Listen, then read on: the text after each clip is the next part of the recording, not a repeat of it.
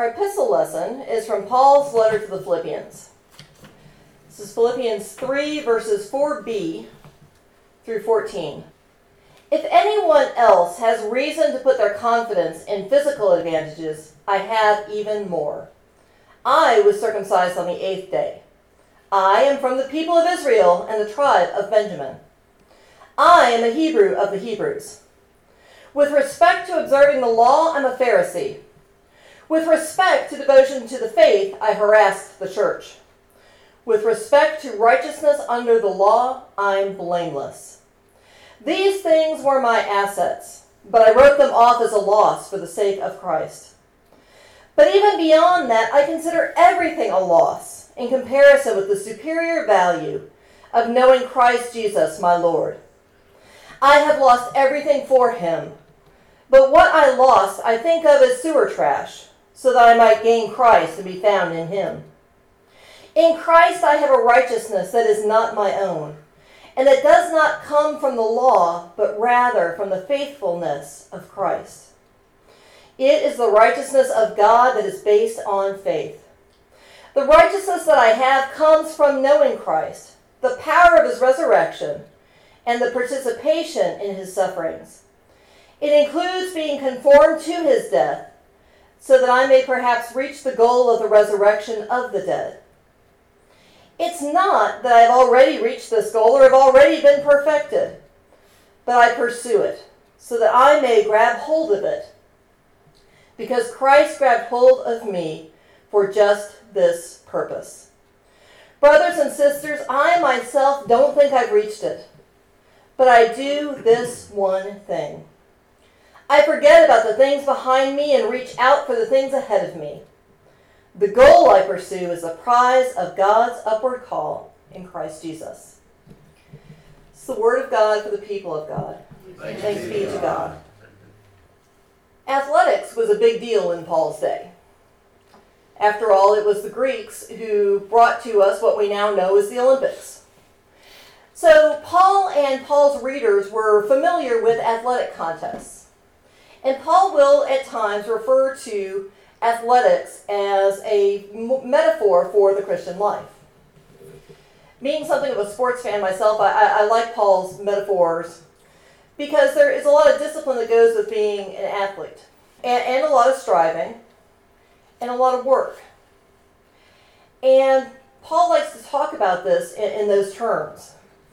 I spent last night, I was at a retreat leading worship last night, and on the way home, I caught the second half of the Duke-UNC basketball game.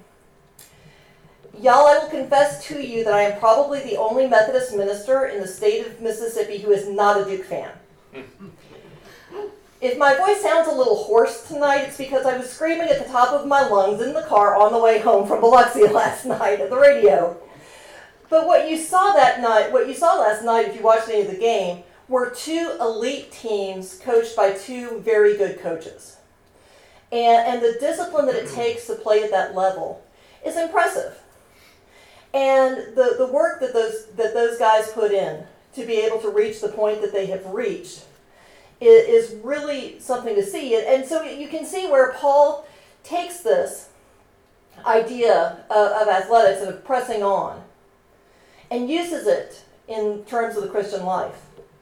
Now, Paul's not interested in earthly accolades, if you will. Paul starts his talk here by going over, reciting his faith history. He said, if anybody has reason to have confidence in the flesh, if anybody has reason to believe that they could earn their way into heaven, I've got it. And it may have been Yogi Berra who said it ain't bragging if you've actually done it. What Paul is saying to us sounds a little like bragging, but Paul actually did these things. Paul fulfilled the basic requirements of the law. He was circumcised on the 8th day. His heritage was a Jew. He was born of the people of Israel, could trace his heritage back to the tribe of Benjamin. He was a Hebrew of the Hebrews, so his lineage was as pure gets.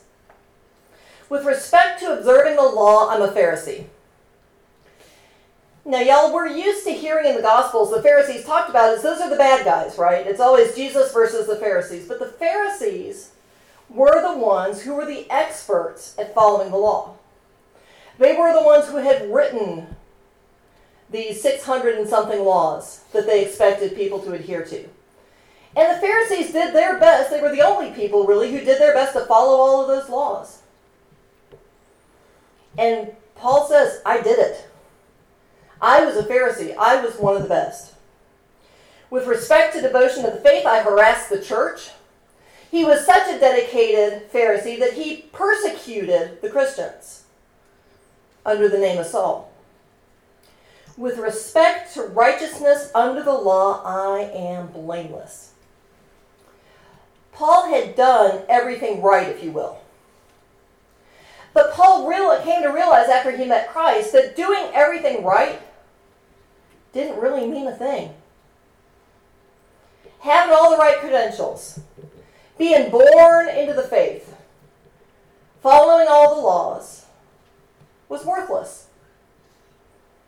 More than worthless. The Common English Bible translates the word that Paul uses as sewer trash.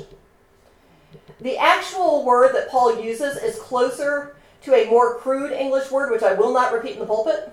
But you get the idea that Paul is making the emphatic point that all of these accolades, all of this stuff that he did right was absolutely, fundamentally, completely worthless compared to knowing Christ. Didn't mean a thing. He had it all.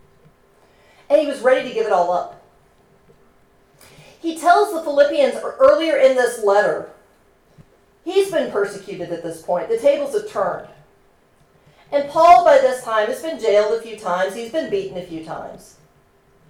He tells the Philippians, I don't know at this point whether it'd be better for me to die or to live. Because if I live, I get to be here with y'all and work with y'all and teach y'all about Christ. But if I die, I get to go be with Christ. He says, I'm not sure at this point which one's better for me, but I'm going to leave it in God's hands to decide where he wants me. The Philippian church was a really special church to Paul. If you read the epistles at all, you'll see that Paul has very different relationships with his different churches. There are no perfect churches. There are no perfect denominations now. There were no perfect churches in Paul's day. Some of the churches, Paul has a very warm relationship with. Some churches, like the church at Corinth, Paul ran hot and cold with. Sometimes they got along great, and sometimes he would fuss at them and chew them out. The church at Galatia, he got so mad at that if you read Paul's letter to the Galatians, in every other letter, Paul starts by thanking God for that church. Paul is so mad at the Galatians, he leaves the thank you out. He doesn't even bother to thank God for this church. He's so angry at them for what they're doing. The Philippian church was the only church that Paul would let support him financially. Paul was a tradesman. He was a tent maker. And so Paul supported himself financially as he went around to these different churches. He may have had some patrons who also provided support, but he, for the most part, worked on his own. He did not want the churches paying his way. I think there were two reasons for that. One, he didn't want to be beholden to the churches. And he didn't want the churches thinking that they could control what he was going to do. So he kept an independent relationship from the churches, except for the Philippians. The Philippians he trusted to understand. The Philippians he trusted to support him and not hold it against him. So they had a really close relationship. And this little letter is a wonderful little letter. It's only 4 chapters. If you've never read it, it is worth taking some time this afternoon to sit down and read it. It doesn't take long. It's an easy read. But Paul has some wonderful theology in here. And I wanted to bring this to you rather than bringing the story of Jesus' anointing for burial, because we're coming to the end of Lent. Easter is almost here, y'all. We got Palm Sunday next Sunday. We got Easter the Sunday after that. We're here. If you've been keeping up your Lenten discipline for these 40 days, you're almost done. But at the same time, Easter, it's the end of Lent, but it's also the beginning. It's the beginning of our walk with the resurrected Christ.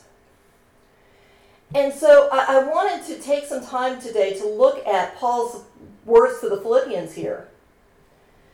Because Paul pursues righteousness. He pursues Christ with a single-mindedness. He is not worried about anything else. He's not worried about what happened in the past. He says, this one thing I do. I forget about the things behind me and reach out for the things ahead of me. If you've ever watched track meets, which I only watch at the Olympics, but when you see like the relay races, where the runners, you're running as hard as you can, and when they're getting ready to hand off, the lead runner is stretching out as far as he can behind them, the lead runner is stretching out as far as she can in front of her. That's the kind of thing that Paul's talking about, that we reach for Christ with everything we've got. Not to earn our salvation. Christ took care of that for us on the cross. We don't have to earn our salvation, but we should be so grateful for what Christ has done for us that we move forward with him in faith to whatever it is he has called us to. And we don't all have one calling. We don't all have one set of gifts and graces. Different people are gifted for different things. Paul's gifts were not Peter's gifts, but they were both leaders in the church. Paul wanted the Philippians not to worry about what had been before, but to worry about following Christ. And I hope that in this time of Lent that you have drawn near to God, that you have found yourself renewed by God to follow him the rest of the way. Because truly, for the Christian, to live is Christ and to die is gain. If we live, we have the opportunity to serve Christ. We have the opportunity to love our neighbor like no one else does. We have the opportunity to show the world, to tell the world that, hey, there's another way, there is a better way. It's not all darkness out there. There is light, there is hope, there is love. The service I was at last night was a special service that they do at the Walk to Emmaus. And it all revolves around light. And the sanctuary is dark, and there's all these candles. And I reminded them that, the world, and of course, at this point, I don't have to remind them, the world is a dark place. If we hadn't gotten that message through COVID, we've got it through war, we've got it through terrorism. The world is a dark, dark place right now. And yet, John in his gospel tells us that the light shines in the darkness, and the darkness doesn't extinguish it. Paul let his light shine. Paul's light shone so brightly that we're here 2,000 years later reading his correspondence to a congregation that we've never met, didn't know personally, and yet his words are so relevant for where we are. It's one of the things I love about the Bible. The Bible doesn't get old. Yes, it's an ancient book. Yes, it's been around a very long time, but it doesn't get old. It is amazing how relevant it is. I would tell my college students, I said, tell me you don't like reading the Bible. Tell me that it's an ancient book, and I said, but don't tell me you can't relate to it, and don't tell me that it's boring. I said, there's as much sex and violence in the Bible, if you look at the Old Testament, as there isn't any soap opera that's on TV right now. I said, don't tell me it's boring. But the teachings that you get out of it are as relevant now as they are then. And every time we go through these stories, every time we go back to the letters, we hear something new. God is there to do a new thing in our hearts. So may we, as we draw near to the end of Lent, As we see that finish line in front of us of Easter, may we be reminded that that's not actually the finish line. It's just another step on the way, another milestone on the journey. May we, like Paul, forget about what's gone behind us. Forget about the trials that we've been through. Forget about the mistakes that we've made.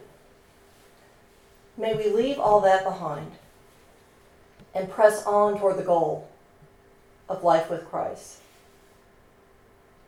That others might see Christ's light shining through us and might draw near to his light and his love. Amen.